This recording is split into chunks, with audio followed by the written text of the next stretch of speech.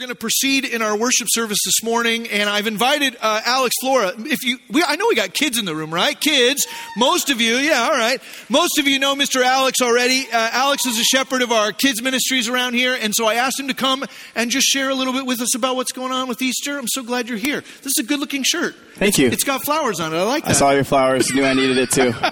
Well done. Here's Alex, everybody. Hi, everybody. Darin had asked me to come share even about our theme, Unexpected. He had said, share a story, relate to this theme of Easter, this unexpected. And I thought this was an amazing theme. We've had some great themes here at this church, but one of the thoughts that I had of this unexpected theme is that that's something we can all relate to.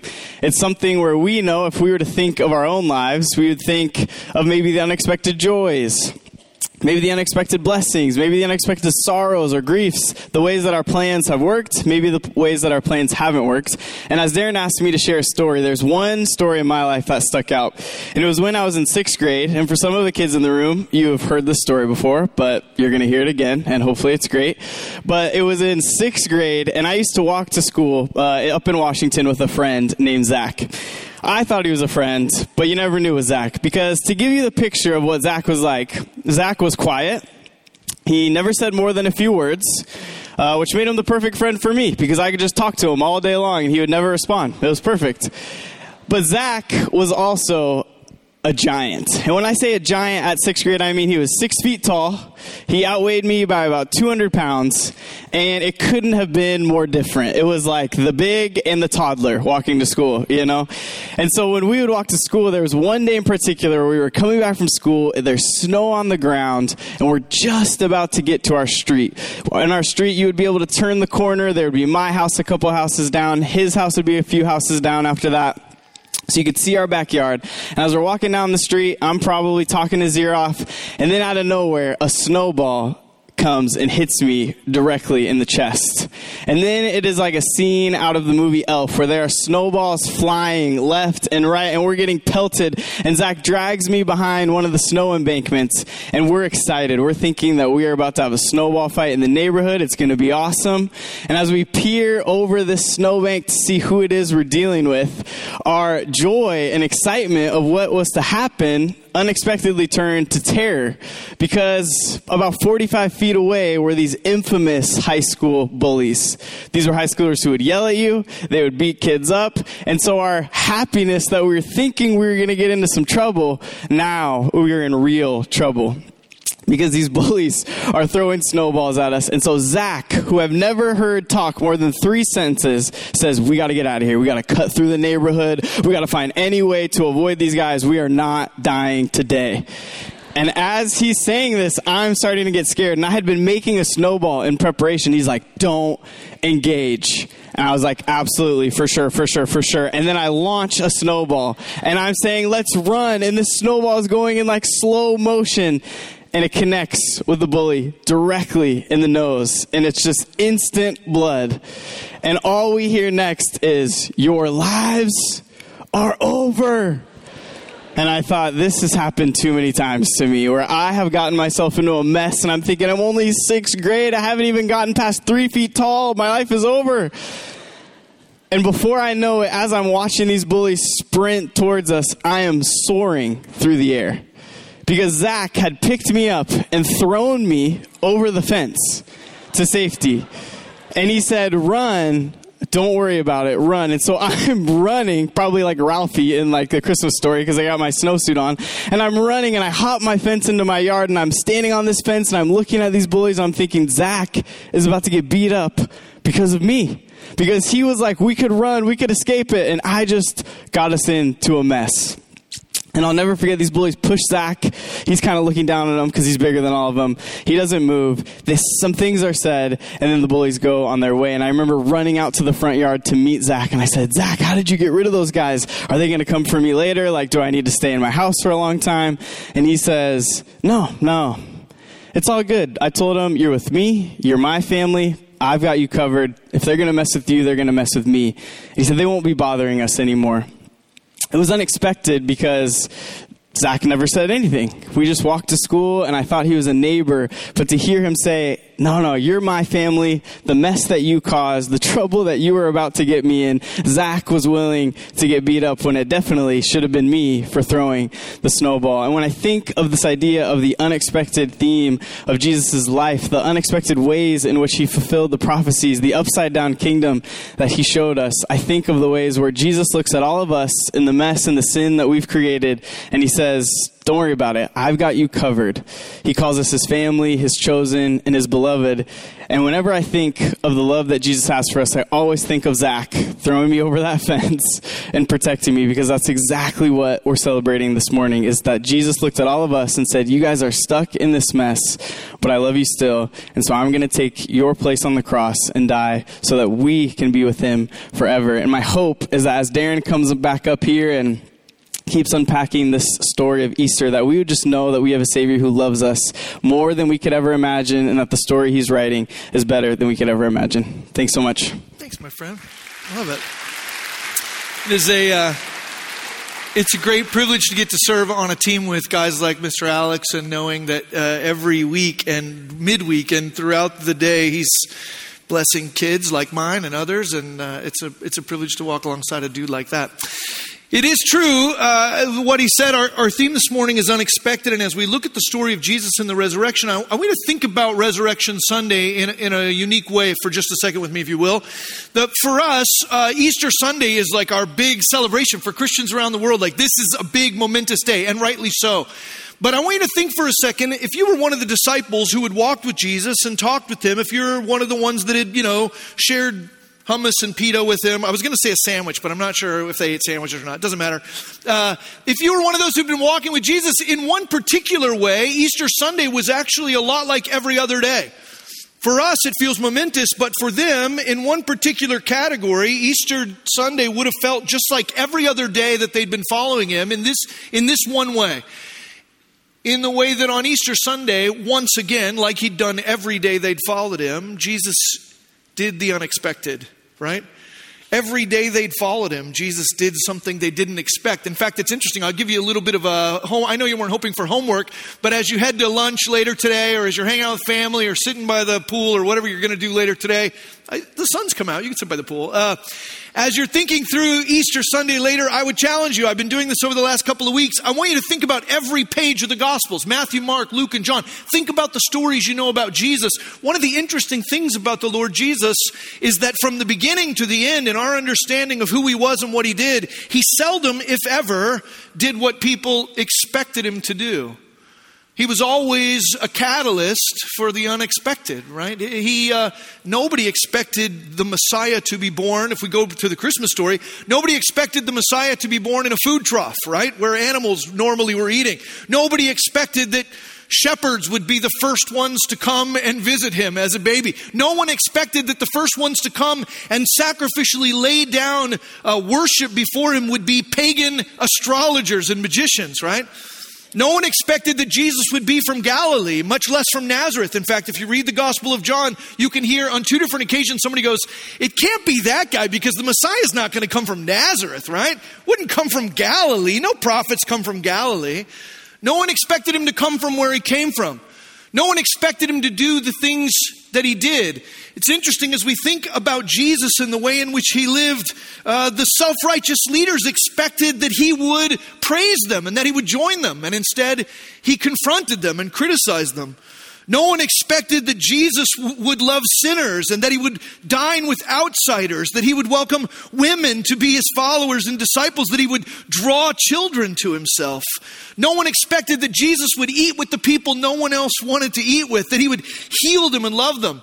Nicodemus, who was a religious leader, he didn't expect that when he came to meet with Jesus, that Jesus would say, hey, all of your training and all of your reputation and all of your education and all of your power, none of it matters at all. You're going to have to start over from the beginning and be born again, he tells Nicodemus. You think Nicodemus expected that was going to be Jesus' comment to him? No. The Samaritan woman didn't expect Jesus to ask her for a drink, and he didn't expect her to know so much about who she was. The Pharisees expected Jesus to obey their rules, and he didn't. The disciples didn't expect Jesus to take a nap in the middle of a storm, right? The disciples never expected to have their master wash their feet or to encourage them to do the same. The disciples never expected that their rabbi, the one they were following, would be convicted of blasphemy and executed. That wasn't in their plan, right? On every page of the story of Jesus, he undoes the expectations of those who were watching, those who thought they would understand who the Messiah was or what he was about. He always brings the unexpected. In fact, there are several places in the Bible where Jesus walks through a crowd and the crowd kind of looks at each other and goes, "Who is this?" And their opinions on him are divided. The reasons their opinions are divided on him is because he wasn't doing what any of them expected in particular ways, right? No one expected him to be convicted and to die. And certainly, as we read in Luke, no one expected that tomb to be empty on Easter morning. If you have a Bible, or you want to take the one in front of you, or the device in your pocket if you want, in Luke chapter 24, we read a little bit of how unexpected this was. Luke 24 verse 1 says, "On the first day of the week at early dawn, they went to the tomb, taking the spices they had prepared. And they found the stone rolled away from the tomb, but when they went in, they did not find the body of the Lord Jesus." They were perplexed about this. You know why they were perplexed? Because they didn't expect the tomb to be emptied. Because even though he had told them he would rise from the dead, they hadn't understood it or expected it. They found the stone rolled away from the tomb, but when they went in, they did not find the body of the Lord Jesus. And while they were perplexed about this, behold, two men stood by them in dazzling apparel. And as they were frightened and bowed their faces to the ground, the men said to them, "Why do you seek the living among the dead? He's not here, but is risen. Remember how he told you while he was still in Galilee that the Son of Man must be delivered into the hands of sinful men and be crucified and on the third day rise?" And they remembered his words. And returning from the tomb, they told all these things to the 11 and to all the rest. Now, it was Mary Magdalene and Joanna and Mary, the mother of James, and the other women who with them who told these things to the apostles. But these words seemed to them an idle tale, and they did not believe them. You know why it seemed idle to them and why they didn't believe it? Because once again, Jesus has done something different than they expected. It says in verse 12, Peter rose and ran to the tomb, stooping and looking in. He saw the linen cloths by themselves, and he went home marveling at what had happened. Now, no one expected Jesus to die. No one expected Jesus to walk out of that tomb risen again. And what's more, no one during the time that they were walking with Jesus understood that in his resurrection, he would then also by his grace extend to each and every one of us that same resurrection life. You see, this whole story that we're celebrating today on Easter Sunday is worth celebrating for us because you and I, apart from Christ, are dead and lost in our sin. And I don't want you to be offended by that, but I just want to explain to you the worldview of the Bible. The Bible says very clearly that all of us are broken, that we're all sinners, that we all fail to do the thing we were built to do. You and I, by design, were built to glorify God with the way we think, with the way we talk, with the way we act. Our thoughts, words, deeds, and attitudes are all supposed to bring honor to God. That's why we're alive. And yet we fail to do that. And in failing to do that, the Bible says we're sinners. We're sinners, which just means falling short of God's glory. The problem with sin, though, is that it isn't just bad. It doesn't just hurt us. It also separates us from God because he's holy and perfect, because he's just. It renders a relationship with God impossible. And so when Jesus comes unexpectedly in the incarnation, in a food trough, welcomed by shepherds, worshipped by wise men, when Jesus comes, he comes with a very specific mission, and his mission is to restore the relationship between God and his creation, to restore the relationship between you and me and a God we can't know because of our sin. Jesus comes and he lives a perfect life, showing us how to glorify God in every thought and word and deed and attitude. And when he goes to the cross, he goes there not because he was tricked or not because he was taken by force. Jesus isn't caught unaware. No, unexpectedly, Jesus went to the cross. It was his destination. He went there to lay down his own life as a substitute, as an atoning sacrifice.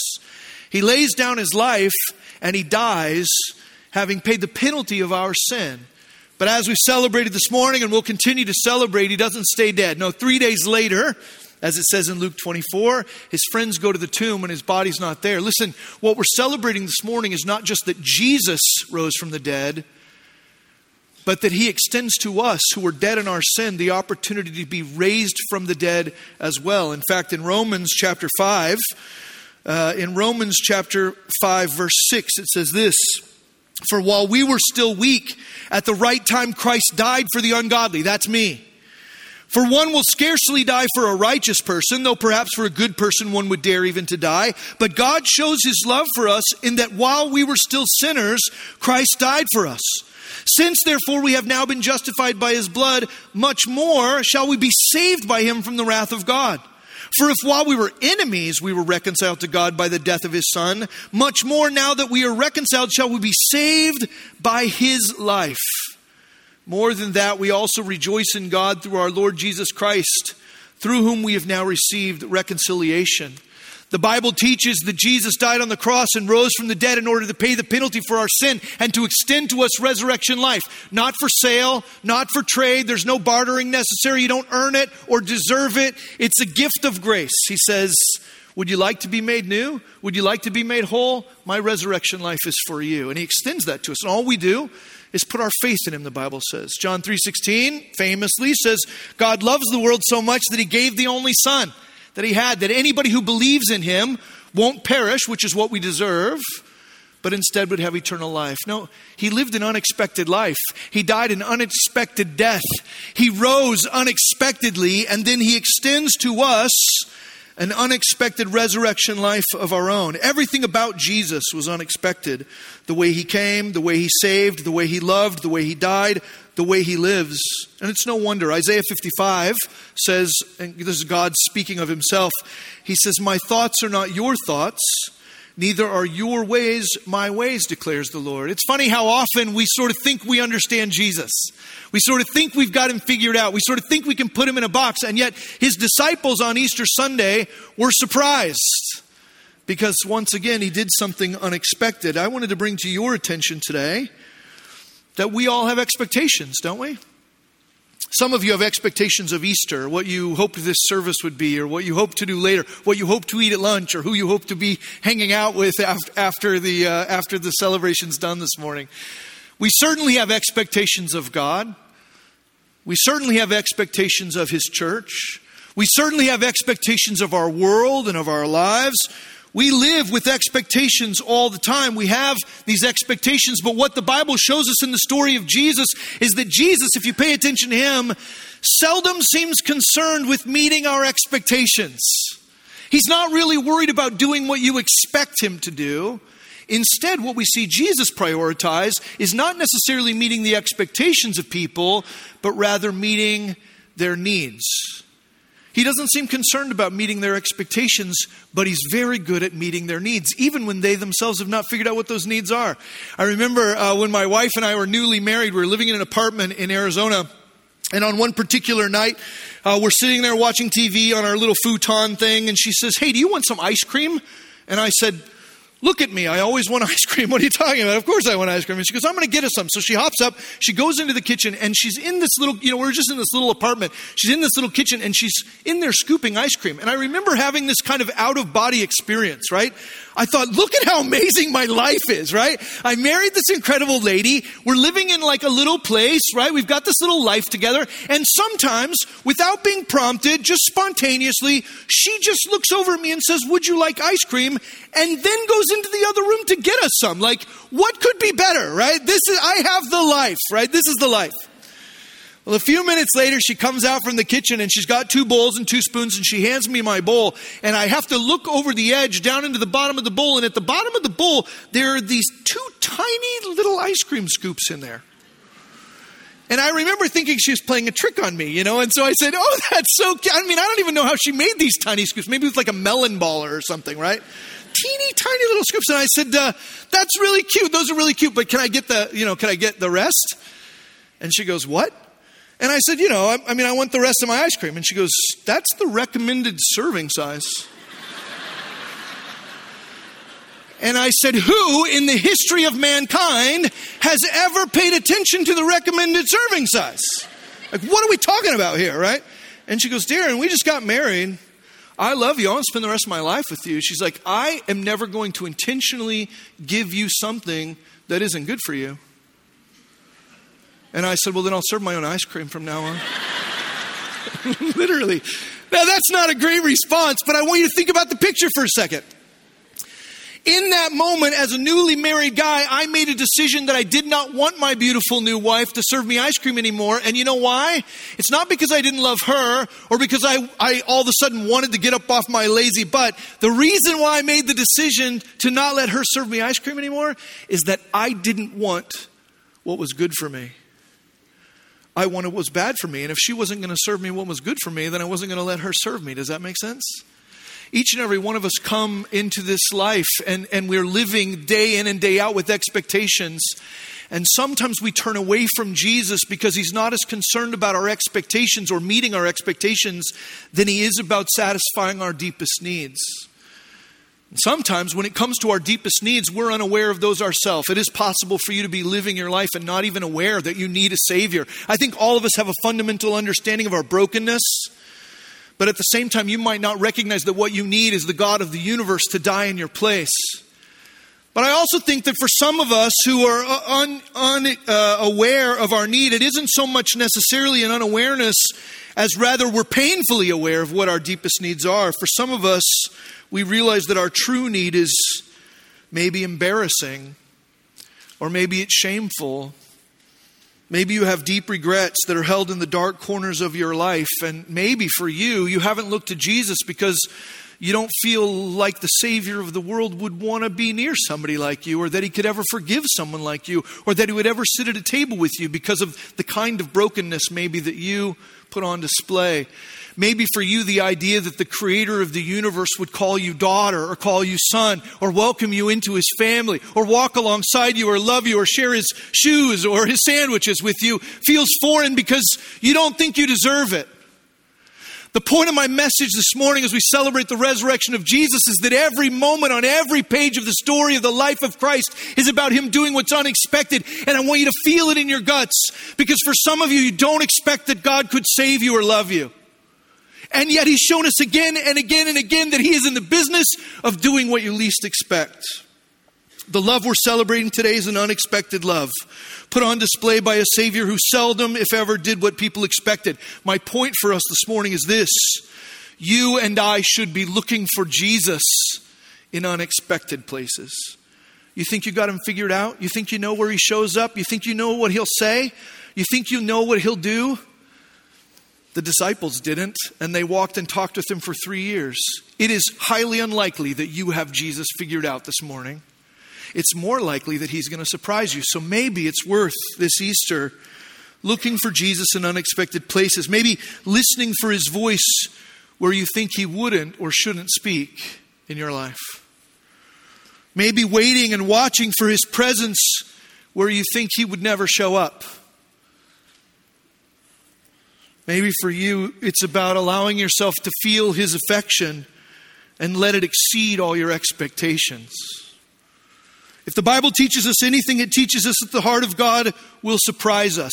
Easter is a celebration and a reminder that our God is a God of the unexpected. And he wasn't just doing the unexpected on one Sunday morning, 23 years. I don't want to fight with you about the timeline, right? He wasn't just doing the unexpected 2,000 years ago. He is a God of the unexpected then. He is a God of the unexpected today. Is it possible he wants to meet you in a place you don't think he'll come? Is it possible that he wants to say something to you that you don't think he would say? Is it possible that he is with you and loves you even though you yourself feel unlovable? It certainly is. The Bible, if it tells us anything, it tells us that Jesus is exactly the kind of Savior who does the unexpected. And so if you think you've got him figured out, think again. Today, our celebration is a celebration of an unexpected God who wants to surprise you still. I don't know where you come from, and I don't know what your life was like before you got here today, but I would guess that there are some of you in the room who've never put your faith in Christ. I've been following Jesus since I was 17. It's a long time. I met Jesus unexpectedly at a Christian camp I went to, and the only reason I went there is because a cute girl invited me to go. It worked, right? Whatever. But my life was changed because Jesus showed up in that place and he changed my life. I don't know why you came into our worship service today, and I don't know because I can't see inside your heart. I don't know your guts. I don't know whether you've ever trusted in Jesus to save you from your sin. But here's what I do know. His love is for you. His salvation is for you. And there is no human being in this room that is excluded from the free resurrection life that Jesus extends by His grace. If you're here within the sound of my voice today, or maybe you're watching us online from somewhere else and you've never put your faith in Christ, I invite you to cry out to Jesus right where you sit. It doesn't have to be an audible thing, but even in the quietness of your own heart, will you cry out to God and say, will you save me from my sin and myself? It's unexpected. I didn't think I was worth saving. Maybe that's how you feel. Jesus, it says, when we put our faith in Him, makes us new in that instant. We are made whole and new. We have resurrection life, no longer set to pay the penalty for our own sin, because He has already accomplished that on our behalf. If you're here this morning and you never put your faith in Christ before, I invite you to put your faith in Christ right where you sit. And if you're in this room and you've put your faith in Christ, I invite you to reorganize your paradigms. Because for some of us who've been walking with Jesus since we were 17, maybe we've fallen into the trap of thinking we've learned how to predict what He will do and what He will say and where He will go and who He'll eat with. And if the Bible teaches us anything, if Easter teaches us anything, it's that Jesus is still going to places that nobody expects He would go. And He's rescuing people who never expected that they could be rescued. Would you pray with me? God, I pray that you would stir in our hearts a response to Easter. That is our ability to look at the pattern you set of always doing something different than what people thought. That you aren't necessarily concerned with our expectations as much as you were concerned with our needs. And that you died and rose again, not because you wanted to meet some sort of goal that we had set for you, but because you knew better than we did what it would take to make our relationship with you whole again. Thank you for rescuing and saving us. Thank you for this unpredictable love. And thank you for being a God who does the unexpected then and a God who does the unexpected today. And we pray that for Jesus' glory and in His name. Amen.